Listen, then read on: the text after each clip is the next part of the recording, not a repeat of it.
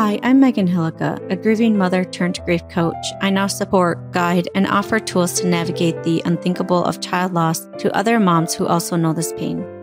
I help you go from empty, lost, and broken to learning to carry your grief and live alongside it. If there's one thing I want you to see, it's hope. Hope that there's life after loss, hope that there's so much more for you, and encouragement that you're normal. All of this is possible, along with never forgetting or moving on from your baby or child. I'm holding on to hope for you until you are ready to hold it yourself. Welcome to Grieving Moms Podcast.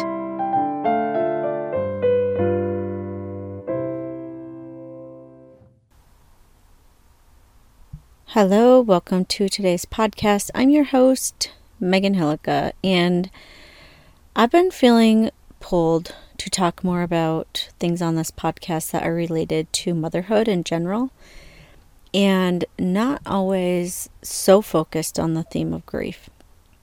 A lot of what I talk about on here will still be relevant to that, but I want to see what happens if I allow myself to talk more about other topics as well, as I have so many things that I can talk about and share, and I feel like I'm excited to talk about a lot of things, and I would just love to share on here.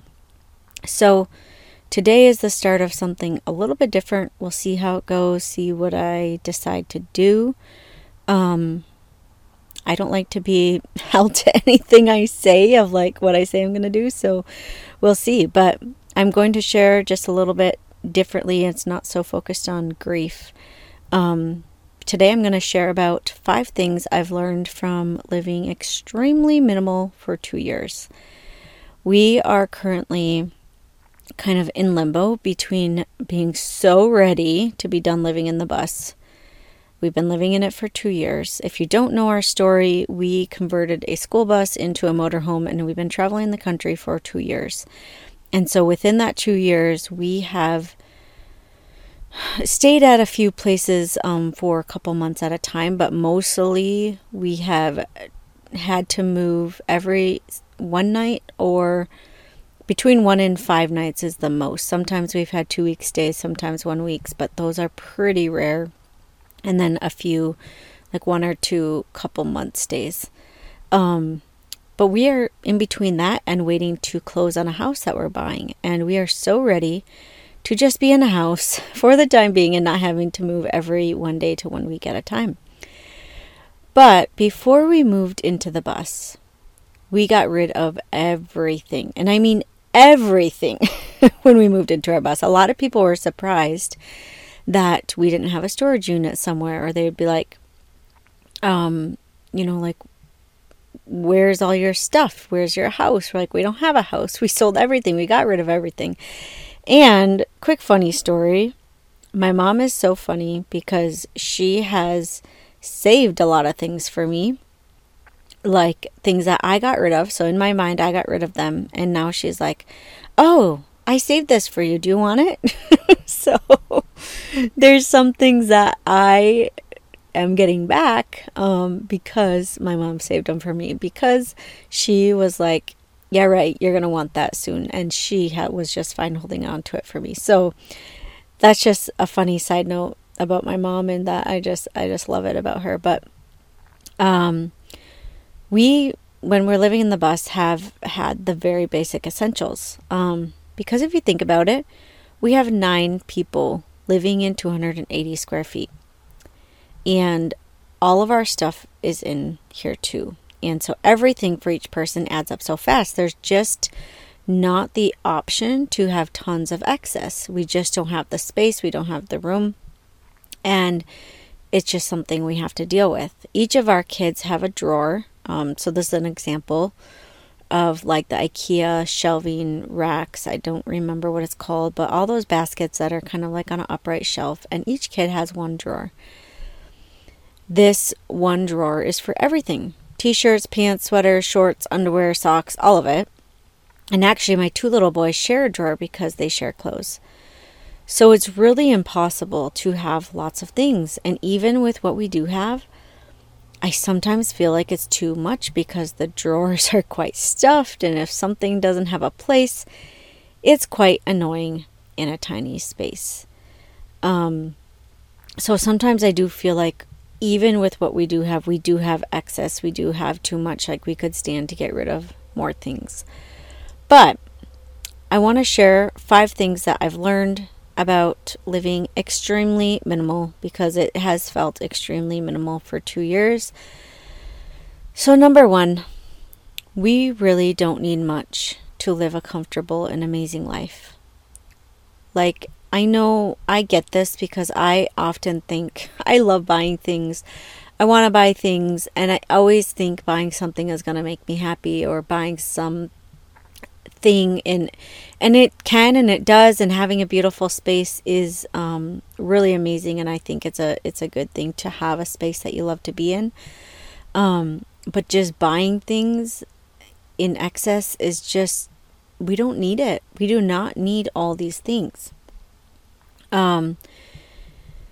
Like we have pretty basic things, and like I said, in some ways we still have excess, and it's been amazing to me how sometimes the simpler the things we have, the better. The less we have to take care of, the less things that break, the more time we get as a family, the more time we get to do things we love instead of taking care of our things. And I would say that we've managed with this little amount of things. It hasn't been a problem. Like we have all of our basic needs, all the basic things that we need, and then some. And so I just think about what we have, and compared to most people, like we probably have like 1/100th of what a normal family has. Even a normal family that just has, say, 2 kids instead of 7 living kids. And it's just amazing to me how little we actually need, and how much we tend to have, and how like it really is okay, and you're going to be fine if you just have the basics. The second thing that I've learned is having a little makes you take care of what you have, and you'll find it if you lose it. I've thought about this one a lot, because all of our kids have 1 pair of shoes and 1 pair of boots, and some have 1 pair of sandals. But our little girl had 1 pair of shoes for a long time. And the other thing with having 1 pair of shoes is if they're lost, you find them. We have spent 20 minutes looking for this 1 pair of shoes, because she would take them all around and hide them in places that we couldn't find. But we would always find them, because we take the time to find them. When it's her only pair, we have to. And I know if she had other pairs of shoes or another pair of shoes, we would just pull out that other pair, and maybe we wouldn't find that pair later. Maybe we would. Who knows? But this is just one small example that if you only have 1 of something, you take care of it, and you make sure you find it if it's lost, because it's your only one. Excess can lead to wasting or not caring about it, and really not taking care of it. Maybe some of you are really good at that. Maybe some of you are good at taking care of something, or taking care of a lot of things. I know for myself that I'm not. So let's go to number 3. This one is kind of a funny one to me, but I'm not sure if I'm a maximalist or a minimalist after living in the bus. I kind of joke about this because living so extremely minimalist is also stressful for me. I love only having 1 pair of shoes, but I also dream of having a million things. I dream of being able to buy huge packages from Costco of food, and like having the place to store them, being able to buy all this stuff, and like buying in bulk, and not having to run to the store all the time, and just being able to make things from my cupboards because I have all this stuff, having all the stuff stored in my house. I just dream of being able to buy ahead of clothes for my kids, say for the next spring or summer, but I don't, because I don't have the space for it. Things like that. And sometimes I just want to buy things, and I don't, because we don't need it or have the space for it. And it could just be a me issue, but it can be kind of depressing at times. Like, I just really want to spend some money and I can't. And obviously that's a good thing. I think it's a good thing for me to learn too, because I like to spend money, and it's a good thing for me to practice. But yeah, it's like this push and pull between being okay with having very little and also like, oh my gosh, I would just love to have tons of things. And I know I don't actually want tons of things. I don't want excess. But when it's like the extreme of being extremely minimalist, it's almost like I want to swing to the other side and just be like, we've been living in 280 square feet, but now I want to have a 10,000 square foot house because we want tons of space and tons of room and we want all the stuff. Like, that's not what kind of house we're buying. We're definitely going to be living a lot smaller than a lot of people in general. And the way we're going to be living is different anyways. But I just sometimes dream of that because of how minimalist we've been living. Number 4, let's talk about that. It's a good practice for all of us, for me and Justin and for our kids, to get rid of things and go through our stuff often to see if we still want to hold on to it. Our kids have little baskets in their bed. That's their stuff. If they want to put more things in their basket, they have to go through it and make room for it. And I do think that we get so attached to stuff. It's a good practice to be able to let go of things because things really don't matter. And attaching to them, in my opinion, really doesn't lead to anything good. But this can be hard, and I get it for myself. It can be hard to get rid of things. And I guess I appreciate with 7 kids that they have a visual reminder of how much they can keep in their bins. I'm not sure how we're going to do this in the house because they will have more space. They might not just be restricted to their little bin in their bed. But it's a good reminder for me as well to constantly go through things, to constantly go through all the things I have. Every drawer, my clothes, my kids' clothes, pots, pans, all the stuff, even cupboards, to kind of see what do we have, what haven't we used in years, what haven't we used since we moved into the bus, do we actually need it? Because somehow things just get added to your space, and then suddenly you have all these things that you haven't used in years taking up space. The last thing I want to share today is just this idea that I hope I can take forward, these habits of not buying too much excess into our house, even though we'll have space and room to buy more things. Like, in some ways we have to buy everything right now. It's a little bit overwhelming of how much we will have to buy when we move into a house because we don't have beds. We have mattresses, but we don't have beds in the house. We don't have couches. We don't have a kitchen table. We don't have literally anything really that you would have in a house. All the furniture, all the things. We have all the basics that we can have in the bus, and we will make do until we buy them. But it's just, a lot of things we have to buy, even like skates for our kids and all the winter gear and all of that. Anyways, since we're living in Minnesota.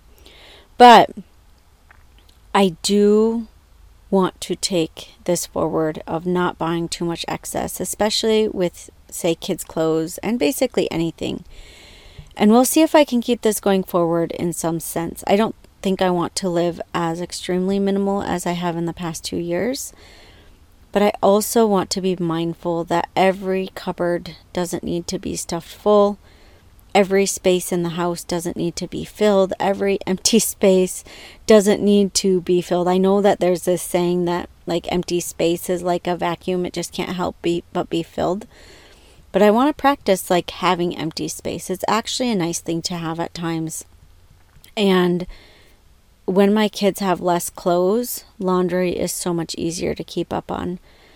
when we just have, say, for example, one bedding set for every bed plus an extra if we need it, then we don't have to store sheets and bedding anywhere. We don't have all this excess of, tons of towels, maybe a few extras for if we have a guest or something, but we have a towel for each person. And that's kind of the way I really like it. I like having one towel for each person. And, those towels get washed every few uses so that it's just so simple, so clear. Everyone knows what towel there is. That's just an example of things I want to take forward with us of like, no, I don't need 30 towels. I really don't. I don't need all this extra stuff. I don't need 50 bedding sets. I just have one for each bed. I'm trying to think of like other things that I just want to bring forward of keeping it simple, keeping it, where every kid just has one pair of shoes and one pair of boots. Just the really basics, because it just adds up. It just gets so cluttered. And the bigger our family is, it's harder to manage all this stuff. And it can already be overwhelming, as it is, as we have 9 people, 2 pairs of shoes per person is 18 pairs of shoes. So suddenly, 9 pairs of boots is it takes up a lot of space. So that's something I want to bring forward with me, is just trying to have as minimal as possible in many areas, but also like I don't want to have to restrict myself of being able to buy things and have more things in our life. But like, what habits do I want to bring forward with me? And one thing that I've thought about a lot, this is an extra thing, I guess, is as we move into this house, I want to be super mindful of what we bring in. So what furniture, I don't want to just buy furniture for the sake of buying it. I want to love each piece that comes in. I want to enjoy it, because we do have a unique situation where we're starting from scratch, basically. And I just want to really enjoy our space. I want to make our space a place that I love to be. And actually, I totally forgot my thought that I was going to share. So that was just a side tangent of a thought that I forgot. So I guess I didn't get the bonus, a little bit of it. But there you have it, 5 things and the little tiny bonus that I've learned from going extremely minimal for 2 years. As always, this is just the 5 things that came to my mind for this episode. And I'm sure there are many more things that I've learned. We are so excited and ready to be ending this time of extreme minimalism. But I'm grateful for the lessons that we've learned along the way and the experience that we got in our travels. But we are sure looking forward to a normal or more normal life, even though we don't have a normal life at all. I don't think in any sense of the word. Before I sign off, I wanted to let you know that I am looking for currently 9 women who are experiencing anxiety on a daily basis or a weekly basis, who are tired and sick of living with anxiety. Moms that are exhausted, where anxiety is draining your life, where it's taking away from you, and you're just like, I'm so tired of this. I'm looking to assist these moms in being anxiety-free in just 2 sessions together. And because I'm looking for more testimonials and people to share their experience with it, with what I do and how I do it, I'm offering this at an extreme discount just for these 9 women, so that I can show to you that it does work and you can be anxiety-free in just 2 sessions. And it's quick and effective, and it lasts and it's not painful. I know it sounds crazy. I can hardly believe myself when I say this, so I get it. I get that you're like, 2 sessions? What are you talking about? Or how can you clear anxiety? That's something I just have to manage for the rest of my life. But what do you have to lose? You get to have a noticeable shift in your anxiety in just 2 sessions. Or I will not only completely refund you, but I'll also pay you what you paid me, so double your money back. So there's really nothing you have to lose from this, and only a world without anxiety to gain. You can go to meganhillica.com/beanxiety-free to check it out. I had someone tell me that if I can deliver what I'm promising, I'm solving a $10,000 problem in just 2 sessions. And you better believe it when I say, yes, I am promising that. And if it doesn't work for you, I didn't do my job properly. And again, I will double your money back. So again, go check it out. As soon as I get 9 more women, the price will triple. So don't wait. Go do it right now. Again, meganhillica.com/beanxiety-free. Take care, my friends. See you next week. If you like this podcast and have found it helpful, I want to invite you to come check out Grieving Moms Haven. This is my monthly community for grieving moms where you can learn positive coping mechanisms, find a safe space with others who understand, and learn lifelong skills that support you as you learn how to carry this weight of grief in your life. There are group coaching calls where we do guided meditations, tapping meditations, breath work, and just talk, knowing that everyone in the group is also walking the path of child loss. You can come check out Grieving Moms Haven at www.grievingmomshaven.com.